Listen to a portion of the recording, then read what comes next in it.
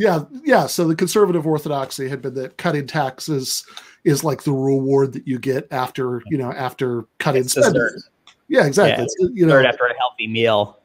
Right. That, after you've had your, austerian, vegetables, then you can have the ice cream of tax cuts.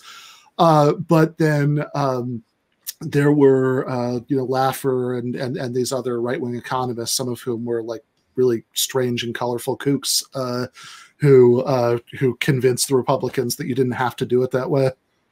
Yeah. One of the kookiest was Jude Wanniski, who was a editorial writer for the Wall Street Journal, who claimed to have learned everything he needed to know about economics as a card counter in Las Vegas. Yeah.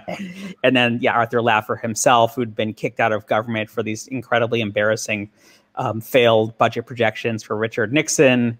And this guy, Mundell, who kind of grew his hair long and moved to, like, I don't know, Bahamas and a parrot on his shoulder or something like that. I don't remember quite the details. But yes, this was supply side economics. And, the basic predicate of this was, the Keynesian nostrums in the middle of the 70s suddenly seemed not to be working, right? So there was a real kind of intellectual opportunity for those who, wanted to discredit, activist government itself. And there are all sorts of kind of economic, battles going on about who on the right really would be the people to, kind of write the future paradigm, and in a sense, people like Milton Friedman, Ben Stein, these were the good guys because they were the ones who were like, these supply side guys, like, are making no sense at all. And they would, basically write these articles that had, no economic models, but they would say as a matter of faith, this was the Laffer curve. That if so do you want to say what exactly that is? The Laffer curve. So Arthur Laffer was this kind of discredited supply side economist, discredited among other economists, right, who came back, by the way, for the age of Trump. But he came up with this thing called the Laffer curve, in which he said that, well, if your tax rate is 0%, you're going to get zero revenue. And if your tax rate is 100%, you're going to get zero revenue because no one will work if they have to pay all their money in taxes. But there's this magic point where those, kind of two extremes cross. That is the ideal tax rate that will maximize revenue. And that cross point is, way, way, way, way below what we have now. And if we lower taxes to that magical rate, you literally will have an explosion of economic activity that will actually increase revenue to the government. And you won't have to cut anything, right? And Jude Wanniski was kind of the most brilliant sort of phrase maker of this group. And he referred to this as the two Santa Claus theory.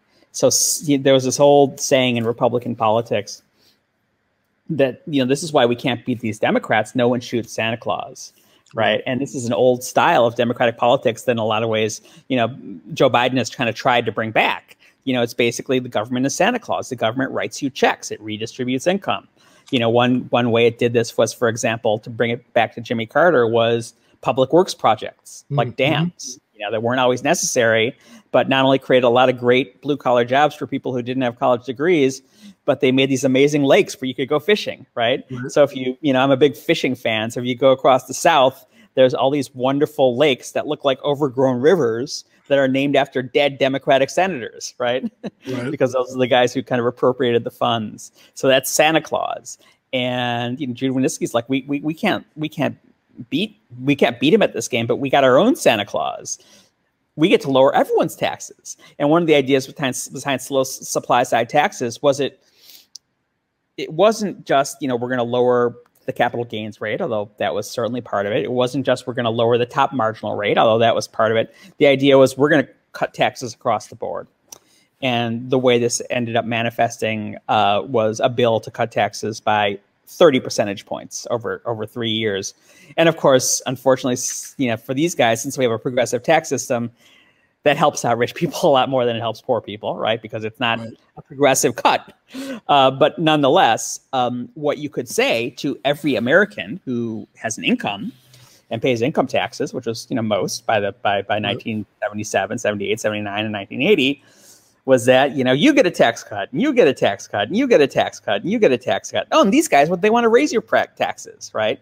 And lo and behold, here comes Jimmy Carter, who gets elected. I've actually reviewed this history, researched it for a review I'm doing of a new Jimmy Carter biography, and he was absolutely adamant that no one would have to sacrifice anything under a Carter presidency. One of the last debate he had with Gerald Ford was the moderator, being a good, kind of elite journalist, let's say, under your presidency, how are you going to ask Americans to sacrifice?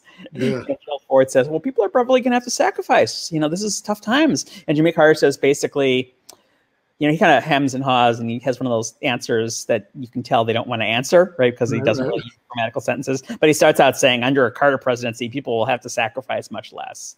And one of the things he does in basically his first weeks as president was he unilaterally announces 55 dam projects that he's canceling. And he doesn't tell any of the politicians whose political careers rely upon this particular Santa Claus. And he doesn't tell his interior secretary, who gets off a plane at a governor's meeting and is nearly, nearly horsewhipped by a bunch of governors who are going to lose their dams. Right. And so one side has Santa Claus and the other side has Scrooge. And that was Jimmy Carter's doing. Yeah, she mentioned, by the way, so that the Laffer curve, one of the things you mentioned in the book is that... it's also complete BS, right? I mean, obviously, I don't need to tell your intelligent listeners that, it was completely made up and didn't work. Yes, yeah, I mean, this is something that that Laffer came up with, he was at a meeting with Dick Cheney, right? And he wrote on the back of a napkin. He's like, let me show you, Dick. And he goes to this fancy expense account restaurant with starched linen napkins. And he's like, oh, damn. And he sees there's cocktail napkins at the bar. And famously, he, writes it down. And Dick Cheney is, chief of staff for Gerald Ford. And he's trying to convince, unsuccessfully as it turns out, Gerald Ford, what he was able to convince Ronald Reagan, which was a very Reaganite idea. A miracle of the loaves and fishes, that you just unleash the American people's native genius and, get rid of the dead hand of government, and next thing you know, everyone, the streets are paved with gold. You have been watching a free public preview for a Patron-exclusive episode of Give Them an Argument. To get the rest of this episode, plus Patron-exclusive episodes every single Thursday, as well as Patron-exclusive post-games after the regular show every Monday night, and a lot more, head over to patreon.com/Ben Burgess. As a friend of mine used to put it, why be foolish?